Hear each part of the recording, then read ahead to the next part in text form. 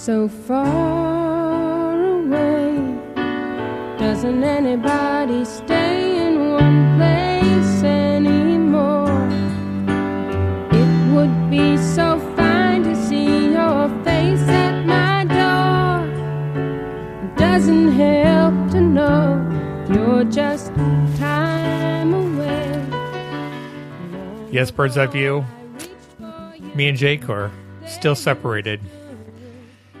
For those that were listening last week, and there are a few of you left, hugs were exchanged, goodbyes were said, and I was treated to the Yomiuri Giants. I now sit in this transition, trying to find my place in this world and trying to find a partner to see me through this journey, which is being a Baltimore Orioles fan. Who could I possibly get out there to potentially lead me back into the light?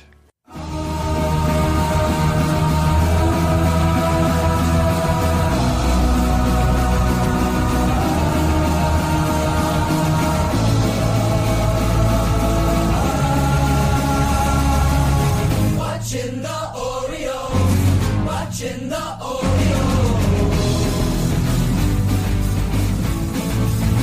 watching the Orioles, watching the Orioles.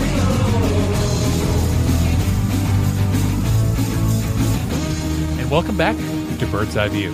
When it comes to the Orioles, this weekly podcast is your official source for a lack of insight and for baseless opinion. Today is June 25th, 2018, and this is episode 243. My name is Scott Magnus. And I'm JT Guads. Wait, what? Who are you again? You may know me from Twitter at Guadzilla, although I have to admit it's been a few... it's been a reduction in my tweets per game, considering how many games I've actually been watching. Considering that Jake is lost somewhere in the Arctic last time we heard, I'm stepping in as the anger translator in the style of Key and Peele to give the fans what they want. Pure, unbridled rage. All right, so JT, fan of the show, fan of, the best Baltimore Orioles podcast out there, the Baltimoreans. And, I've got to ask you a few questions in terms of making sure that you're going to fit into the characteristic of a co-host on Bird's Eye View. So, JT, number one, what is your experience in terms of Eastern European history and or politics? Well, I don't want to spoil anything for the back half of the podcast, but my knowledge of the Balkans may feature heavily as we go around the bases. And one more question, musical theater, are we going to get any song stylings from you going forward for this podcast? I've got a 7-piece band showing up at about, 30 minutes after we start recording here. All right. So we should be there for the big dance number. So we need to knock this out in about 20 minutes. Gotcha. On this week's show, we'll go around the bases in Birdland. After that, we'll be finding out who was good, who was bad, and who was ugly. And we'll do that right after we lubricate for the show. It's time for the drink of the week. JT, what are you drinking this week for your drink of the week? I am drinking a Goose Green Line Pale Ale from Goose Island Beer Company, a Chicago, Illinois brewery, 5.4 APV. It's available year-round with a honey color, bright American hop aroma, citrus flavor, and light crisp body. I was not paid for that ad read. Hey, here's a question for you about Goose Island. Ever since they got bought out by InBev, I come across in the store and I have a tough time buying it. Tell me why I should still continue to buy a brand like Goose Island, even though it's been bought out by InBev. Well, no matter who owns the company, the people making it are still from Illinois. And I think being from one of the greatest cities in the world with one of the greatest beer cultures in the world should be a good enough endorsement for anybody. Buy Goose Island. I'm still not being paid for these ad reads. All right. I am drinking Spoked from the Brewer's Art. It is a dry hopped pale ale. Good IBU content on this one. Highly recommend. Only 5%. If you want something to pretty much dry your mouth out, highly recommend it. And we'll go from there. Folks, if you want to know what we are drinking on a weekly basis, you can go ahead and follow us on Untapped. I'm at MAGN8606. Jake is at JakeE4025. JT, do you follow Untapped? And if so, do you have a username?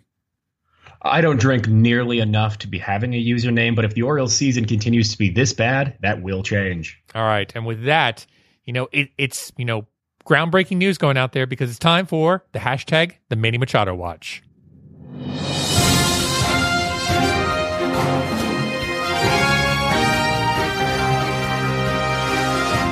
That's right, folks. It's the Manny Machado Watch. And there's been a lot of interesting rumors out there in the blogospheres and the Twitterverse. And I think the big one this week has to come back to John Morosi and MLB insiders naming the Diamondbacks as the latest team in the Manny Machado sweepstakes. Yes, the Manny Machado sweepstakes has taken off, and lately the Diamondbacks have shown interest, and apparently the Orioles and Diamondbacks have been in contact at least once since opening day and several times during the offseason.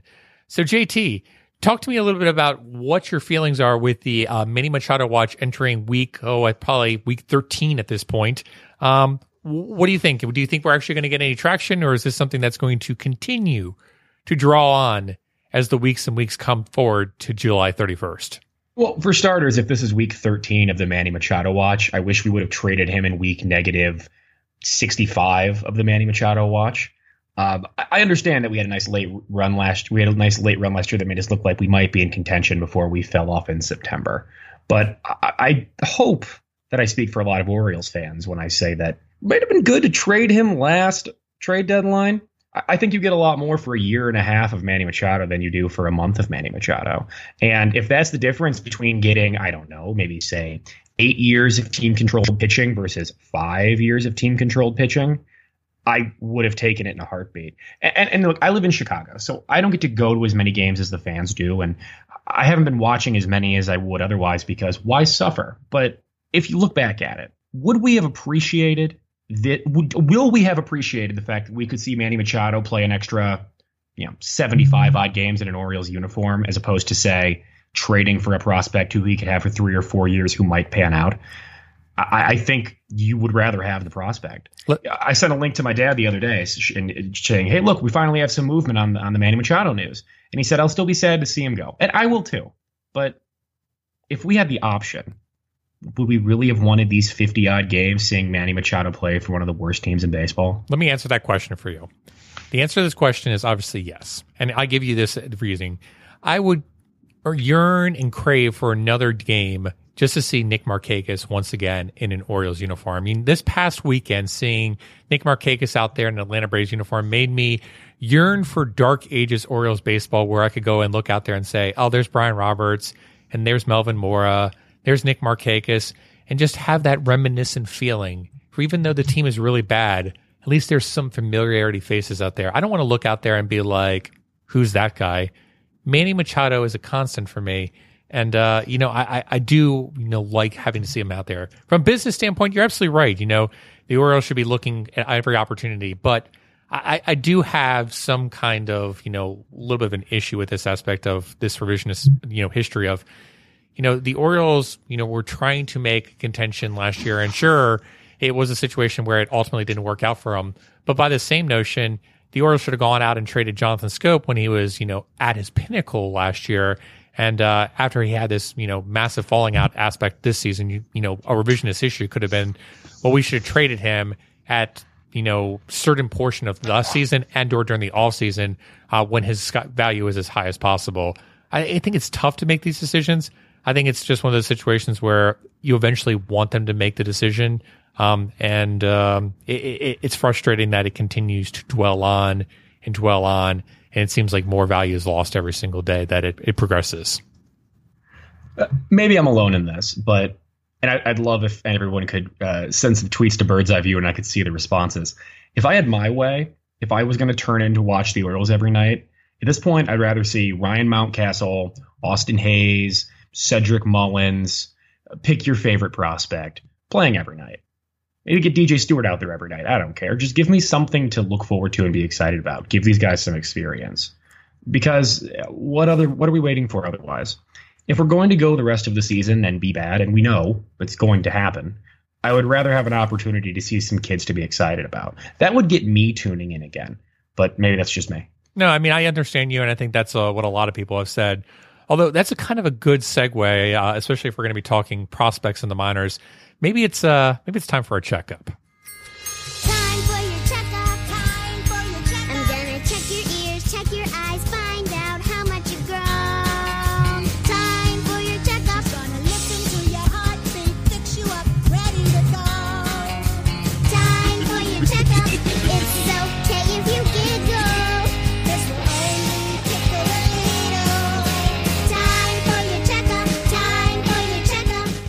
All right. So the reason I wanted to go right into the medical wing after that recent incursion in terms of the prospects is the name Austin Hayes was brought up. And look, I was super excited about Austin Hayes coming into this season, a top 100 prospect coming into the season, and had a breakout season last year for the Orioles. And, coming into spring training, Austin Hayes never seemed to, rebound from some of the injuries.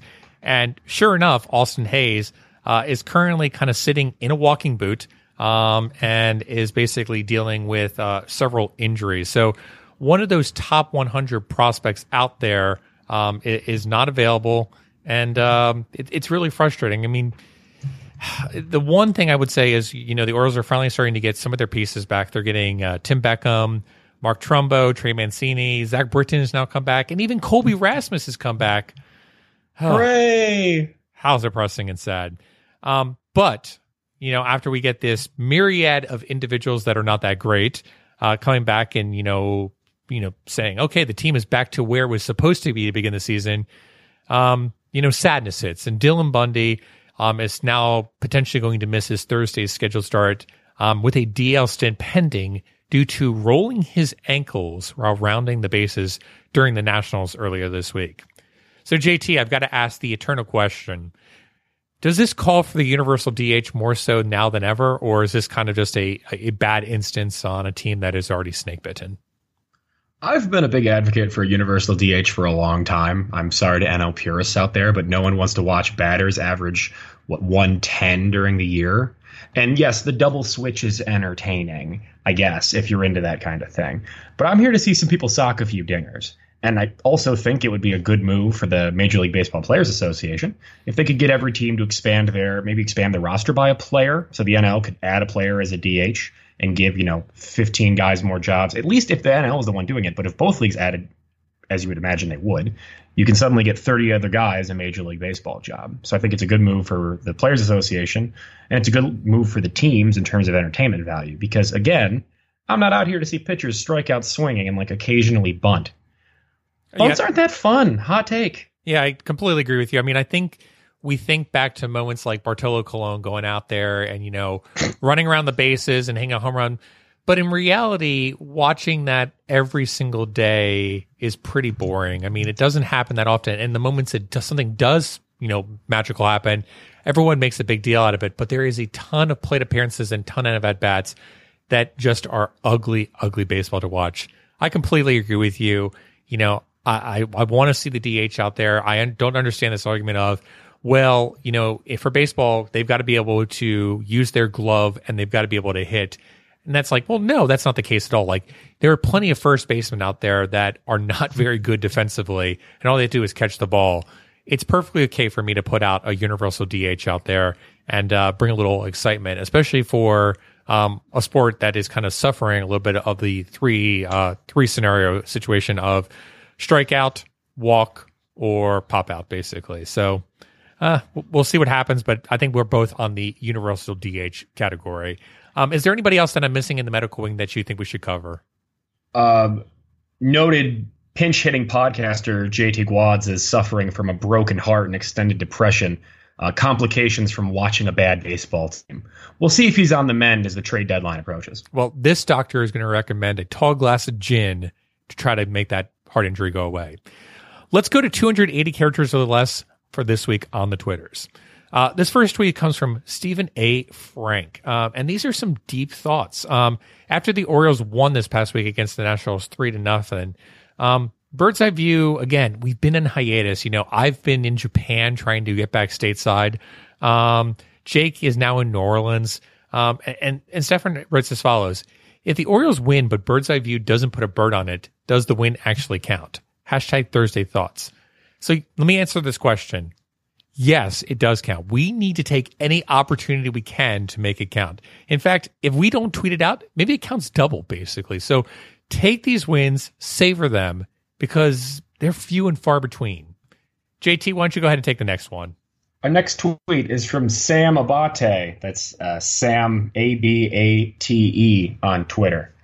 Of course he did, right, Bird's Eye View Baltimore, and the gif of Mr. Colby Jack himself, Colby Rasmus, with a Colby Jack home run. in his first at bat back for the Orioles, to which you responded, "Baseball is weird," and I agree. Of course, we're all expecting Kobe Rasmus to come back, lead the league in home runs, and get us back to 10 games under 500. And that's exactly what I'm sure is going to happen as we go along. This is classic Joey Rickard syndrome, where Joey Rickard... G.I. Joey Rickard. Yeah. Joey Rickard comes up, launches some dingers, and everyone's just like, man, why didn't the Orioles bring up Joey Rickard earlier? And it's just like, small sample size. And it's just like, Yeah, Kobe Rasmus is doing pretty well so far since coming back. I think he's got 128 rated runs created plus. But he's going to be exposed eventually. Now, listen, Kobe Rasmus wasn't as bad as he was to begin this year. He's not as good as he is right now. He's somewhere in that middle ground. But Kobe Rasmus, for a team that is in its current position, I come back to your point, JT. Kobe Rasmus is not someone I want to be seeing out there. He doesn't offer any value to me to watch on the Orioles at this time. All right, this next tweet comes from @simplyAJ10. Of course, that's Adam Jones. He tweets as follows: I miss Cakes, but I'm going to rob his ass of a hit if I can, just like he'd do me. True pro. Look, everyone loves something Greek. Adam Jones and Nick Markakis will always share this special bond. And it's nice to see 2110 once again being represented, if only for a short weekend. All right, let's bring us on home, JT. This tweet is from David Piskorik. That is @David Piskorik on Twitter. He tweeted out to several of the people in the Orioles sphere, both the podcasters and reporters.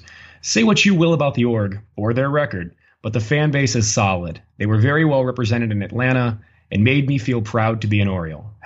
#Orioles in all 30 ballparks. #Orioles. There's a lovely picture of David and his family in Atlanta and his quest to see the Orioles in all 30 ballparks. And I got to say, the Orioles do travel well. And it's always fun to see some of those fans on the road. I've lived in Chicago for the last 7 summers now, and every time the Orioles are here to see the White Sox play, or the Orioles are here to play the White Sox or play the Cubs, always well represented, especially with the White Sox having on average about 500 people in the stadium. And it's always fun to hear those stories, see how far people have come from, and make some new friends. There's no easier way to find out who you're going to love or hate immediately on judgment based on the sports apparel they're wearing. So it's great to see, one, David was able to go see a new stadium and add it to his list, and 2, see that the Orioles were well represented despite being less than well represented on the field. It's interesting because, we think back to, going to see Atlanta, and I feel like the Orioles oftentimes have a tendency to also travel both to Philadelphia and also Washington. I feel like, Orioles fans have this tendency to travel within the NL East. But, besides Tampa, I wouldn't say the Orioles fans have a tendency to travel both to Yankee Stadium, Fenway, or into Toronto as well. I wonder if it's just a situation of, cost of tickets, or if it's just the aspect of the atmosphere isn't as friendly. But I do wonder, does this kind of pay merit to, would the Orioles be in a better position to be in the NL East as opposed to the AL East, both for their fan base to travel, but also for competition to play as well? Not until we get a DH, we're not. Okay, that's a fair point. We've already got enough first baseman DHs until that gets rectified. Actually, if this does happen, let's say, it's a situation where MLB comes back to the Orioles and say, look, we want to settle this Masson case dispute. What's it going to take? Would you go along with the aspect of saying, look, we are willing to go into the NL East if the Nationals come into the AL East, but you also have to pay off the Chris Davis contract? JT, would you make that deal? I would make that deal if if we could negotiate it so Major League Baseball would personally take Chris Davis, put him on a boat, and then send him in any direction without any radar or tracking support of any kind. Well, that's not very nice. What's Jill going to do without Chris? He's going to have to deal for the team. She's going to have to take a sacrifice. I'm sure. I think so. I'm sure she'll be able to find someone else. Just a hunch. All right. Well, like I said, it's been a long season. Like I said, we are still cast amongst the mist here at Bird's Eye View, and we're managing to get through it as best we can. Let's go ahead around the bases and try to make sense of this weird, wacky season in Birdland.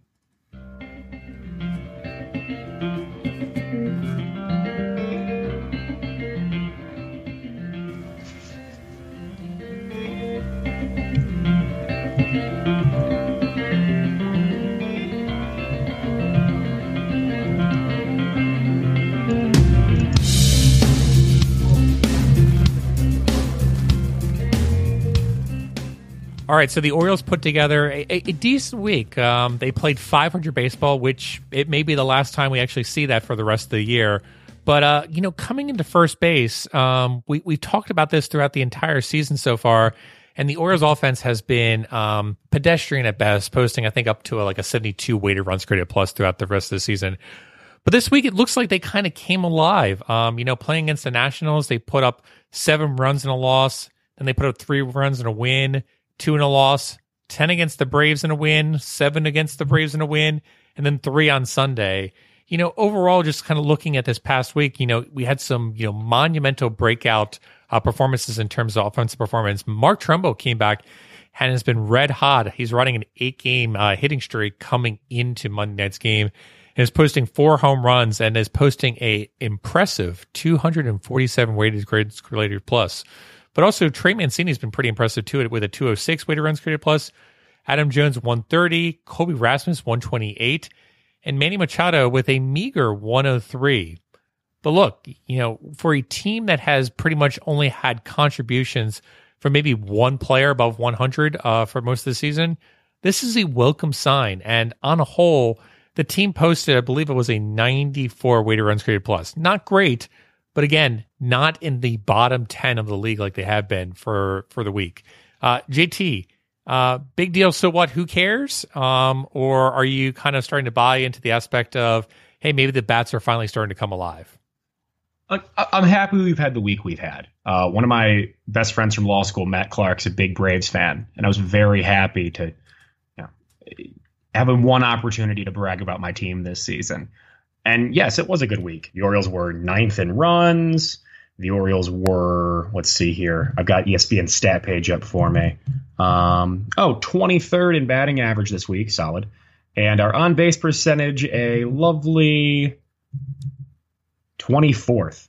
And that big stretch is pulling us out of our monthly totals. 217 batting average, 28th in the league. 291 on base, 26th in the league. And 71 runs, 28th in the league. It's been bleak. I hate to be the bearer of bad news, and I want everyone out there to have a reason to watch this team, which is why I'm advocating for trading everybody tomorrow and just getting whoever we get to come and show up. I'm happy we're having a good week right now. I really am. But I have to imagine I speak for a big contingent of Birdland that says that 1 week is not going to make us forget about how bad the bats have been. We need to find a way to get out of some of these 3 true outcomes approaches to the plate.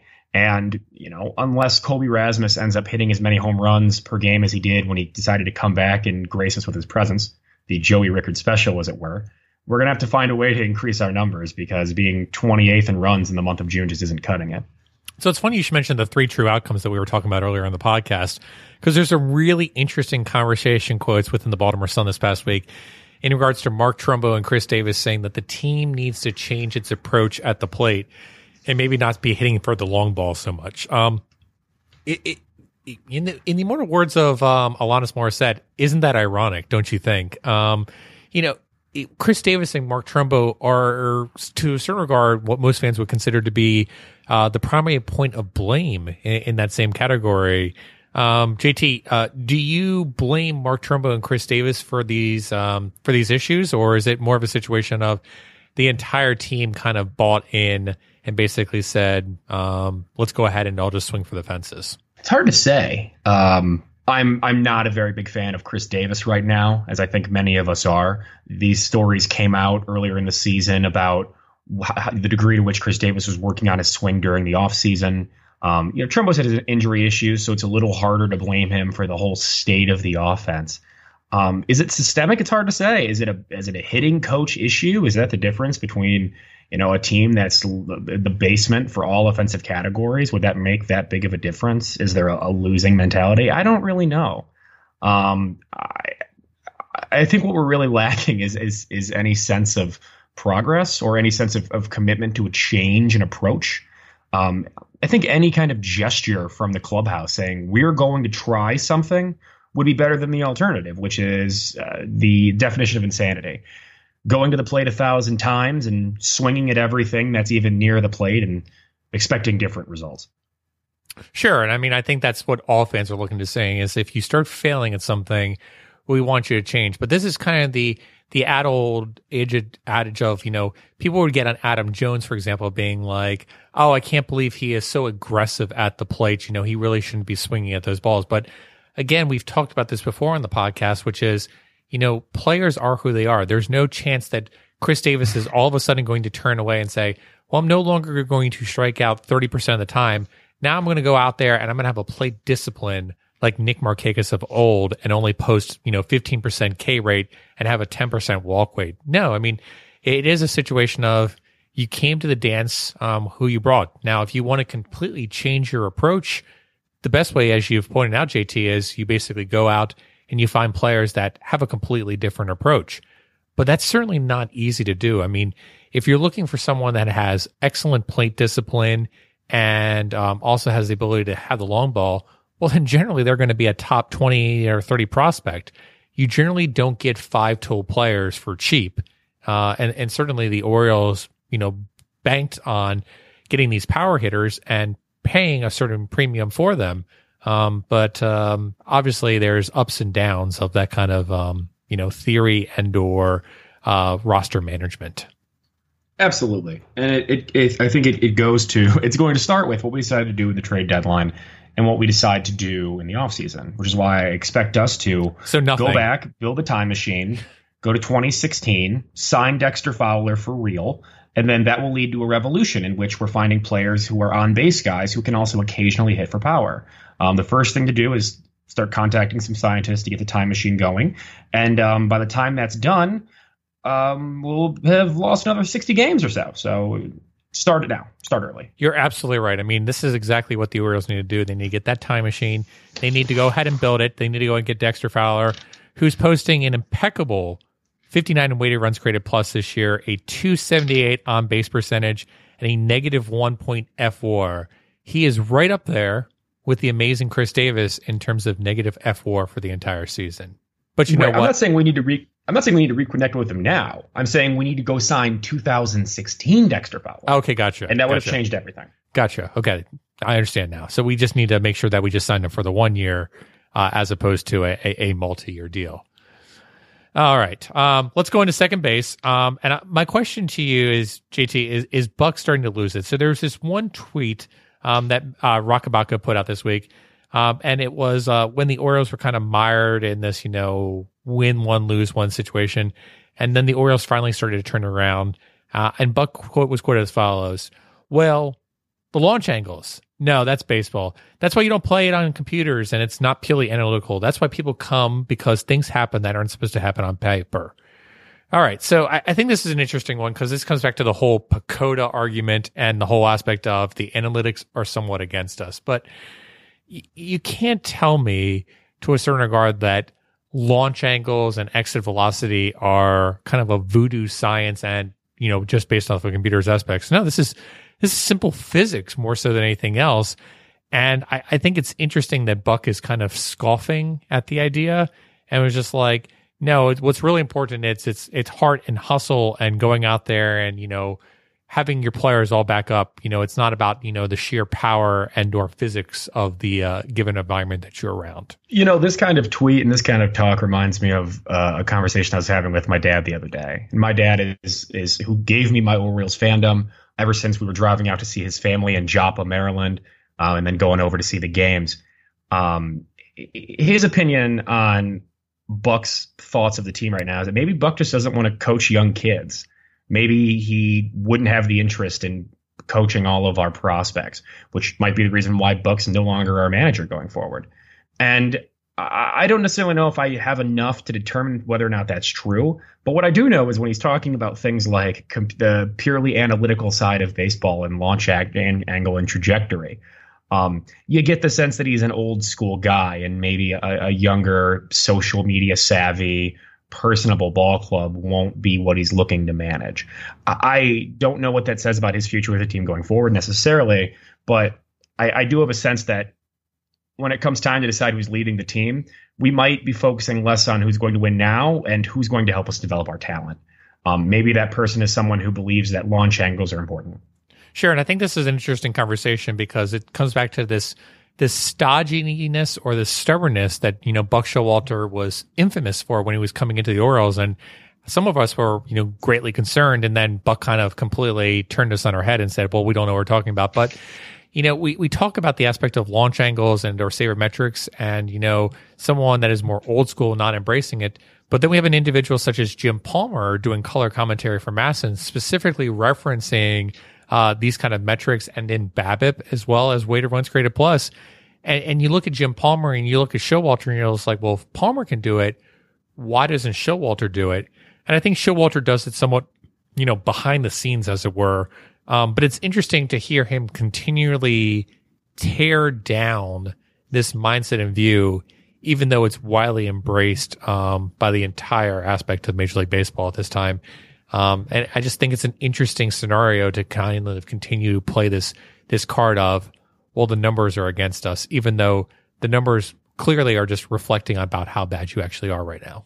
All right, so let's go to third base. Zach Britton, he's come back.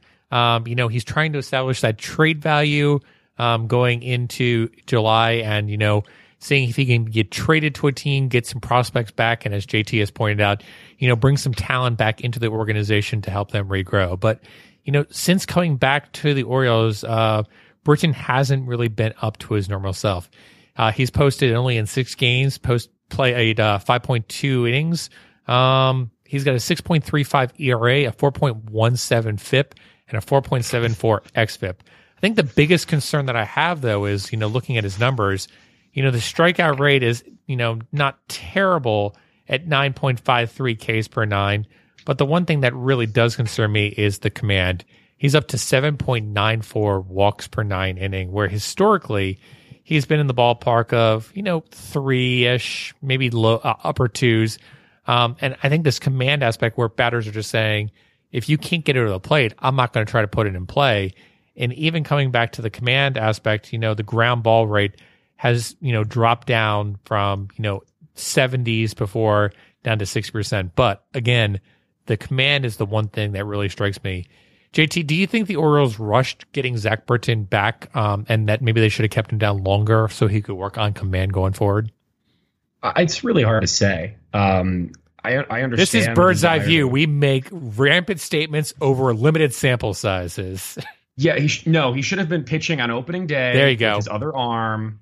And he should have been opening just like in Tampa. Absolutely. Hot take. I love that idea. Just throwing it out there. I think that we've been relying on the same kind of pitching style for the last, 20, 30 years, and it's time to innovate. I'd try it. I'd try a lot of things. I would try anything to get me back into loving watching baseball. If you could tell me that the Orioles were going to try a system where they had 9 starters throwing 1 inning every day, I would be here for it. Anything is better than watching Alex Cobb go out and get shell-shocked. Anything. So here's what I'm thinking is, I think there needs to be, some rule where a mascot could come to the mound, and instead of the mascot actually pitching, he could pull a T-shirt cannon out and actually shoot a baseball from the T-shirt cannon. And I think that would be, really remarkable and fun to watch.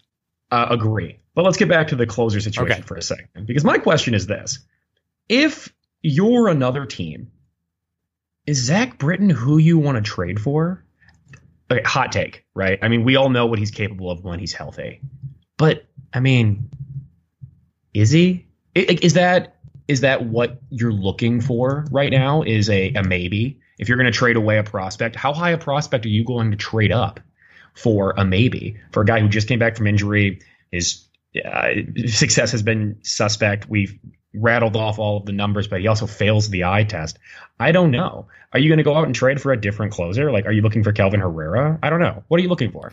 I mean, I think coming into this, this situation, we talked about during the offseason when he got hurt, and we said, he's probably not going to pull much better than maybe at best a top 100 prospect. And I certainly think, that dream has somewhat faded away. I think we are in clear Chad Bradford territory here, where we are in player to be named later territory at best at this point. And, I think that if the Orioles can get maybe a utility player back in the future, I think that's who the Orioles are going to get for our Zach Britton now, more so than a prospect. And you know what? Maybe that's not such a bad thing. Getting a cheap Ryan Flaherty style player at least is something But certainly looking back, as you pointed to last year, when the Orioles had a chance to trade him to potentially the Astros, that certainly looks like value lost at an opportune time. Value loss seems like the definition of our trade history or lack thereof recently. Yeah, I mean, But it's just, I'm just looking at the value loss is basically just the Baltimore Orioles motto for the past 18 months. I'm just looking down the list of saves leaders right now, and I'm wondering if you had your option, would you take a guy who's been fairly successful this year versus, well, an injury risk? Who's a guy who's been successful in the past, but right now it's hard to tell how will he's come back from his injury. And again, if those out there and first of all, laugh at me. First of all, I'm not looking at the save stat. I mean, let's be perfectly honest here. Like, let's end it right at that and say, I'm not looking at the save stat. If I'm going to be looking at anything, I'm going to be looking at, I want someone that either has a high strikeout rate or a high ground ball rate for me to come in and basically use them as a relief pitcher. And more than likely, I'm not going out if I'm a playoff team and getting myself a closer. I'm going out there and getting myself someone that can come in and pitch in the 7th or 8th inning and be really, really good. And I don't have to worry about it. Similar to an Andrew Miller like the Orioles did in 2014. Again, he wasn't coming in as a closer, but he was a shutdown individual that could come in the 7th or 8th inning and basically get you out of a jam if you needed to do so. Now, you know that and I know that, right? But we've also got guys like, for example, Buck Showalter saying that they believe that launch trajectory is some sort of voodoo magic. True. So and we also have Josh Hader basically leading the league right now in Ks per 9. So who knows anymore with baseball? So I don't know. I mean, do you want to go out and get a guy like Shane Green or Brad Hand, who at least have shown they can go out in the 9th inning for a mediocre ball club and close out games for you? Like, got Hot Hand, who might not command as high a prospect. I don't know, but I'm skeptical now of what we're going to get for Zach Britton, and I regret that we'll never know what we could have gotten if we would have traded him when his value was high and the Orioles were already down for the season, let's say. Yeah, I mean, I think there has been enough rumor and rumblings from that previous Astros trade that, it wasn't as good as what people thought they could get for Zach Britton, but looking at some of the prospects and names that were listed out there, it certainly sounds like they made the wrong decision, which again is the Orioles motto. So, all right, enough with the sadness, enough with the heartache, enough with the depressive baseball talk. Let's come around to home plate. Let's hit the pitch and let's talk some World Cup, JT. This is what we've been getting to. This is what we wanted to talk about all podcast long. So, JT, every 4 years, everyone gets together and says, okay, let's get really excited about the World Cup. And then everyone looked and said, oh, wait, the United States isn't playing. So now we've got to figure out what country and do we even care with what we're watching for. So, JT, make me care about what I'm watching right now in the World Cup and who I should be rooting for. Guys, I love soccer. It's the one thing that's giving me joy this summer. The World Cup has been amazing. And I know there are people out there who have always been soccer skeptics. Maybe some of you are soccer curious. You've turned in to see countries you vaguely heard of. You might not know where Morocco is on a map, but you're seeing them play Spain, a team you've heard of before. You're interested. And a question I get is, why? It's a bunch of guys running around falling over. Well, who cares? This was my favorite story of the World Cup so far. We had Serbia playing Switzerland last week. There were 2 goals scored in the game, one by Xherdan Shaqiri, one by Granit Xhaka, and there will not be a spelling test after the podcast. Thank goodness. Now, both of these guys score. Shaqiri scores in the 91st minute, and they do this celebration with their hands. It almost looks like they're doing like a butterfly or a bird thing toward the camera and toward the crowd. And if you didn't know any better, you'd assume it was nothing. Now, the truth is that both of these players have roots in Kosovo and Albania. The eagle they were doing is from the Albanian flag, which is a black eagle on a red background. Now, I'm not going to do a whole in-depth understanding of Yugoslavia, but the short version of this is that Kosovo used to be part of Serbia. It became independent in 2008. Serbia is not happy that it's independent. Serbia has long been was long oppressing Kosovo. There was this protracted effort to try to make Kosovo independent. Not a lot of love. There's a lot of love lost between those groups. Granit Xhaka was born in Switzerland to Albanian parents. His father spent 3 years in prison for speaking out against the communist government. Shaqiri's parents fled Kosovo during the unrest in the 90s, but he still wears the Kosovo flag on his boots. So when they both scored, they were, in a sense, showing a way of sticking it to their family's oppressors. At that point, saying Yankees suck doesn't really have the same weight. And that's the stakes for some of these guys. They're coming from this family history of these rivalries, of this oppression, and it happens all over the world. England, Germany doesn't exactly have a World War II element anymore. England might play Argentina later in a tournament. I don't know if anyone's going to be bringing up the Falklands War, but these rivalries are deep and they're real, and they go beyond the laundry that you happen to be wearing. I'm sorry if anyone's offended that I don't think Yankees Red Sox is as big as, by the way, they bombed us in the 90s. So, I mean, I guess, JT, the question is, you see these kind of, historical rivalries that have lasted for such a long time. And again, it's not even just the aspect of, on the pitch, as it were, but more so the aspect of like even, socioeconomic and or political tensions that have gone on for decades and sometimes centuries. And I guess the question is there any chance at all that the kind of emotion and the kind of, greatness that is the World Cup could ever come back and actually be a part of a Major League Baseball aspect? I mean, you watch these games and you watch the cheering in the stands, you look at the heartbreak on the field when, a team is eliminated, whether in group play or in the knockout stages. And a part of me wonders, why can they have that much emotion out there, both in the stands and on the field? And we rarely see that kind of emotion and or heartache throughout the entire season within Major League Baseball. Yeah, when it gets to the playoffs, certainly that can be the case for some teams. But then similarly, you can see a team like, in Washington where, certain individuals will just pack up and say, well, I've got to get to the subway so I can get home in time. What could it take in order for this passion and this, fandom to transpire and basically take over Major League Baseball? I can't remember the name of the group, but there was a push a few years ago to make a kind of a fan section behind home plate. I think they were going to lead songs and cheers. I don't know if you remember the push. We interviewed them, yeah, and then they just slowly died out within like a month or so. So yeah.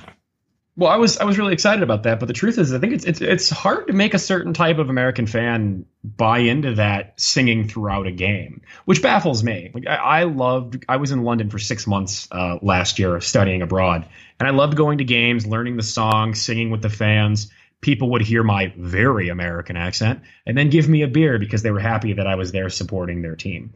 I'm even more baffled with something like the World Baseball Classic that guys don't want to play.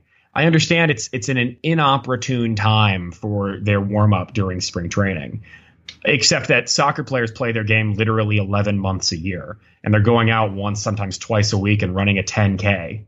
Like, it baffles me that players wouldn't want to go out and represent their country. And that only is happening with like American sports. I don't think the hockey teams are having that problem overseas. At least the NHL decided to step and make that a problem. But I'm always shocked. When AJ was out there playing center field for the United States, you could tell how much it meant to him. But it baffles me you can't get some of these starting pitchers to go throw some innings for Team America. So JT, as an international man of culture as you are, let me ask you this question: when you've been at international soccer games, and you've been out there, chanting and cheering with the various fans, having a beer with them, the one thing that, people in Birdlands have a tendency to talk about is they talk about the good old days at Memorial Stadium, and they talked about how, Oriole Park became this, businessman's park and kind of became more, yuppie centric. I raise you this question of, when you're out there in the stands at these, international games, the one thing that I notice at Camden Yards, and I am as guilty as anyone, no offense, but it's one of those situations where you look around and everyone has their cell phones out and they're talking and or texting on them. Is it a situation as simple as when you go to the game, you need to put your phone away and just have that cold beer in your hand and be chanting for your team? I mean, is it as simple as if you're going to come to a baseball game and you're going to be part of a cheering section, maybe it would be just like a situation right now where a lot of concerts are going on where you basically have to deposit your phone before entering into the given section that you're going to be in if you're going to be in the cheering section? I don't even necessarily know if that's the problem. I just think that the drive to excite the fans to do anything, if you want to talk about like singing, for example, or cheering, for example, in unison, the thing is that in America, it requires prodding. I went to Notre Dame for law school, and there was a big controversy over putting in a new giant scoreboard. And my point was, I think we need to, because the Notre Dame fans weren't often cheering on their own. Student section's fine, but the rest of the fans needed, I think, a bit more prodding to chant. It's rare, I think, maybe it's just me, that we get a "Let's Go O's" chant going, unless one, the music goes over the "Let's Go O's" music goes over the speaker system, or it's a really important part of the game. Maybe it's in the ninth inning, maybe you've got like a rally going, something. And the fans can be a little bit savvy in that regard, but otherwise you need music going or something on the screen to get people to do a chant. Whereas a lot of these soccer teams, these chants are organic. They're singing the whole game for 90 minutes. People don't sit down except for at halftime. I don't know what it would take to make that change. I think there's a characteristic of I wouldn't even say the American fan, because the American soccer fan has bought into the soccer culture of singing and chanting during the whole game, at least a certain section, like a singing section of the stadium. I don't know why it is that American fans need to be told to do a chant sometimes. And it seems to me rare that they'll stand up and do it in unison. But I don't know, maybe it takes a motivated group of people to try to keep fighting for that change. But people would need a lot of convincing. Yeah, I mean, I think that, when you see people go to the baseball game right now, it's more of a situation of, I'm going to a baseball game to specifically be with my friends and be able to have a conversation with them. And, the baseball game is there and I will pay attention to it, but it's not the only reason I'm going in there. I hate to bring up the NFL, but it feels like the NFL is as kind of close as possible to a soccer game, where it's the aspect of, whether it's first down or second down, third down, there's those cues for individuals to kind of, specifically cheer at certain spots. But it's not the same way it is for soccer. I mean, I don't think there's going to be any way ever to really embody the atmosphere and or culture that we typically see both at the World Cup, but also in international games such as the Premier League. So it's one of those situations where it truly is a pleasure to watch these games. And again, for anybody that is not aware, the World Cup will be coming to the U.S. and Mexico and Canada in 2026. I would highly recommend anybody to go to as many games as possible, because they are truly special affairs from an individual that previously went in 94. And I have already decided to take off that whole month of work in 2026. So if you want to find me at the stadium, tweet me at Guadzilla. I'll see you there. JT will literally be camping stadium to stadium and basically living like a hobo. We will see if he survives during this month. Renting an RV, baby. All right. So let's go ahead and go around Birdland, some statistics, and let's find out who was good, who was bad, and who was ugly this past week.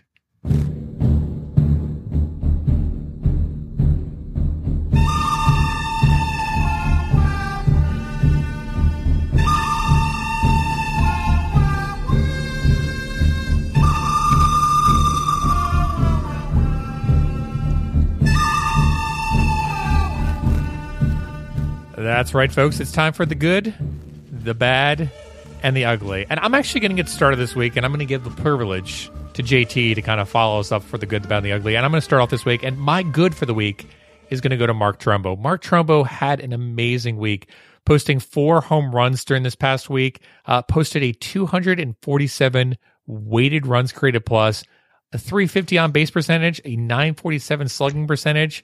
Mark Trumbo was absolutely good this week. Mark Trumbo, tip of the cap. It'll probably be the last time we actually ever see you in the good category for the good, the bad, and the ugly. JT, who do you have for your good this week? Well, I couldn't be bothered to look at any of the stats because they all make me so sad, so I'm going to go a bit off the reservation here. My good for the week is the Orioles fan I met in Chicago this week with a very thick Irish accent. It's my tradition to wave at anybody and say "Go O's" to anyone wearing an Orioles hat, and I did that on an occasion this week, and it turned out we were going to the same concert together. And I was very confused when he answered with a very thick Irish accent that he was a massive Orioles fan. And he wasn't even just I bought the hat when I was in Baltimore kind of guy. He was I've been to an Aberdeen Ironbirds game kind of Orioles fan. He knew every take about everything on the team. He said, "I hope Mike Wright never pitches again for this team," like that kind of thing. And I was really blown away by the international support the Orioles tend to still have. And it gave me a bit of hope that there was someone out there who knew enough about the Orioles to have opinions on whether or not Dan Duquette should be leading this team in the future. He was actually a big critic of Brady Anderson. Again, a take I never expected to hear in an Irish accent. So my good for the week was finding someone who loved this team from across the ocean, visiting Chicago for a weekend, and finding out that if he still had hope for the future of this team, by God, I should too. Yeah, there must be some international peace accord out there that prevents the Orioles from bringing sadness to so many countries in the world. We have a ton of fans out there that listen to this podcast, and we thank you for not only listening to this terrible product that we put out on a weekly basis, but also for supporting this team in Baltimore. You guys are true fans. We really appreciate it. Thank you so much. All right, let's go to bad. My bad for the week is going to go to David Hess. And he had 2 games he started this week. Not really great, 10.38 ERA. Again, the command rate is the one thing that really strikes me. I mean, David Hess was never going to be an individual that was a strikeout artist. He's always going to be in that 6 to 7 Ks per 9. But as of this past week, 5.19 walks per 9, and he's not an individual that typically misses the bat. So David Hess gets my bad. I'm not ready to write David Hess off at this point in terms of being the 5th starter. I still want to see more from him, but David Hess had a really bad week in Birdland, so hopefully he turns it around soon. My bad this week is the put a burn on it map because it is bare. If we look at this season, these are stats compiled by FXGN on Reddit. Our longest win streak this season is 4 games. We have 3 regular season wins, April 5th to 8th against the Yankees, winning 3 of 4, May 8th through 10th against the Royals, winning 2 of 3, and May 11th and 12th against the Rays, winning 2 out of 3, one of which I think was a doubleheader. Then we have the 2 interleague series wins. We have not swept a team since August 30th, 2017 against the Mariners, so our dust broom is covered with dust. The mantra of the Orioles podcast network for a long time, and all of us on Twitter as well, was just win series. That was our understanding. The Orioles weren't a win streak team. That's fine. As long as you're winning 2 out of 3, you're putting more wins in the win column than losses in the loss column. We're making our space forward. What it's going to take to one day turn this franchise back to the winning ways we had. And that might be a weird thing to say about the Orioles, considering what we were for an extended period of my adolescence. But to get back to our winning ways, we're going to have to start putting birds on things again. Let's go to ugly really quickly. I'll start off mine. Mine is going to go to Jonathan Scope, who has had an absolutely horrible season so far. But this past week, he posted a 148 average, 148 on base percentage, a 170 WOBA, and a -2 weighted runs created plus. No walks, which is pretty typical for Jonathan Scope. But Jonathan Scope has been absolutely horrible so far this season. On the season so far, he has posted a 60 weighted runs created plus. And we talked about this earlier on the show, or actually earlier on another show. We talked about it in 2014 when the Orioles were riding high in 2014 about was Jonathan Scope the answer going forward because he was posting a meager 64 weighted runs created plus. And we said maybe he's still trying to figure things out. He'll get it together eventually. This is his first long season. Jonathan Scope is playing absolutely abysmal. You have to hope that he eventually turns it around during the second half of the season because if he doesn't, he certainly does not have a future here in Baltimore going forward. So that's my ugly for the week is Jonathan Scope. My ugly for the week is the state of the Orioles. I think we need to take appreciation for how statistically bad this team has been compared to the rest of the Orioles' history. A -113 run difference is on pace for a -40 run difference, which would be the 8th worst in franchise history, worse since the 1951 St. Louis Browns. A .303 win percentage would be 4th worst in franchise history, worse since the 1939 St. Louis Browns. Chris Davis has been next level bad. His .151 batting average is 18 points lower than any other qualified hitter. 165 out of 165. It's perhaps even more concerning and surprising news, given that he's always been a home run or bust kind of guy. He has a .242 slugging percentage, 38 points lower than any qualified hitter. There have been a lot of bad slugging seasons, but his .242 slugging percentage would rank 59 worst ever, which is pretty bad if you consider that those 58 guys below him never had a 50 home run season. And We got to talk about the things we have to talk about these days, people, especially considering our topic of excitement last week. Andrew Stetka was fantastic filling in, but I have to tell you, when I heard the sentence, they're going to have to do something about Colby Rasmus, I threw up in my mouth a little bit. We're going to want to expect better. If we're going to revel in how ugly this team is, let's be statistically ugly. Well, that was a rant worthy of any bird's eye view. Why don't we go ahead and blow the save? And JT, why don't you go ahead and take this blowing the save, because you did such an eloquent job there with calling out what is so ugly right now in Birdland. Let me play some music for you.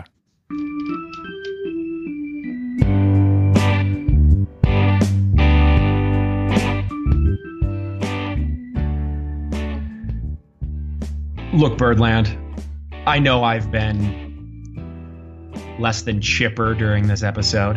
I know that bird's eye view is generally our way of finding a light in the darkness, a bit of entertainment in an otherwise dark Oriole season. But I'm here to speak the truth.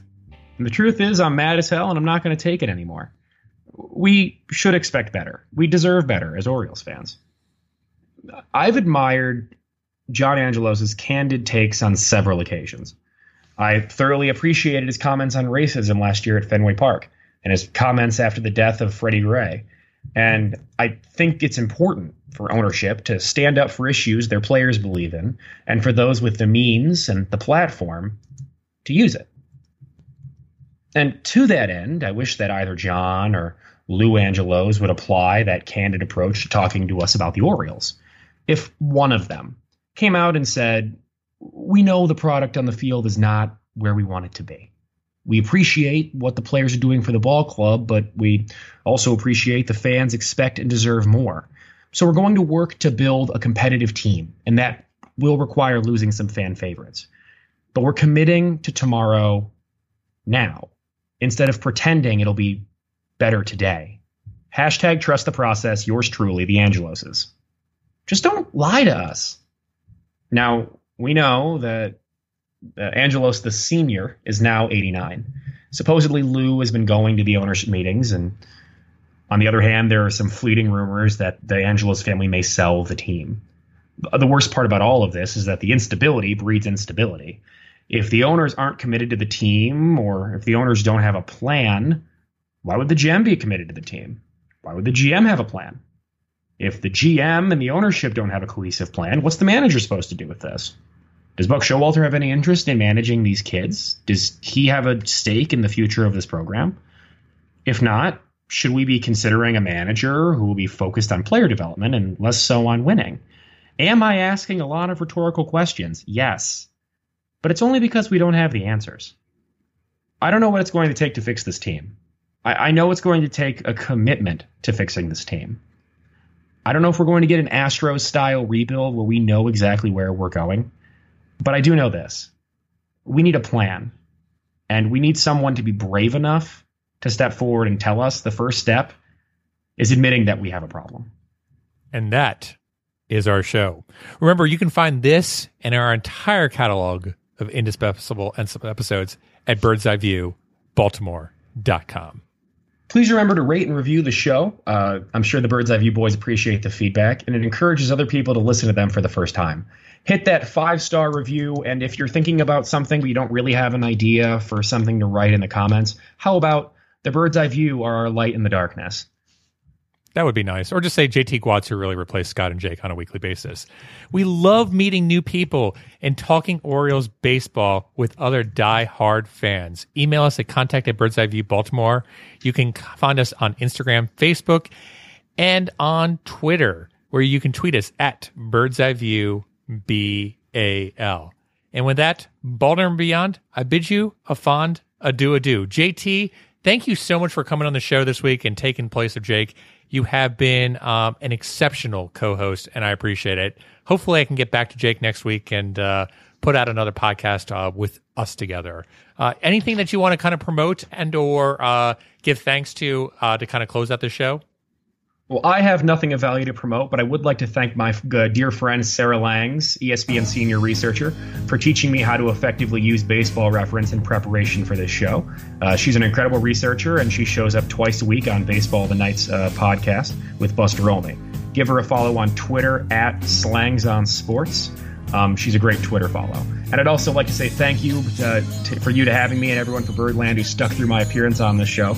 Bird's Eye View was the first podcast I ever listened to, and it means a lot to me to be the voice of, I don't know if you'd say voice of reason or voice of anger, but be a voice for Orioles fans out there in Birdland. All right, well, with that, JT, why don't you bring us on home and give us our final goodbyes? I've been practicing for this all week. Good night, Baltimore. Be safe out there, and let's go O's.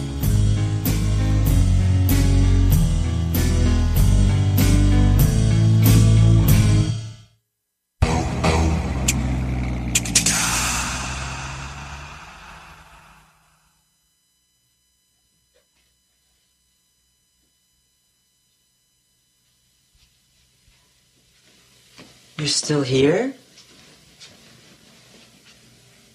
It's over. Go home. Go.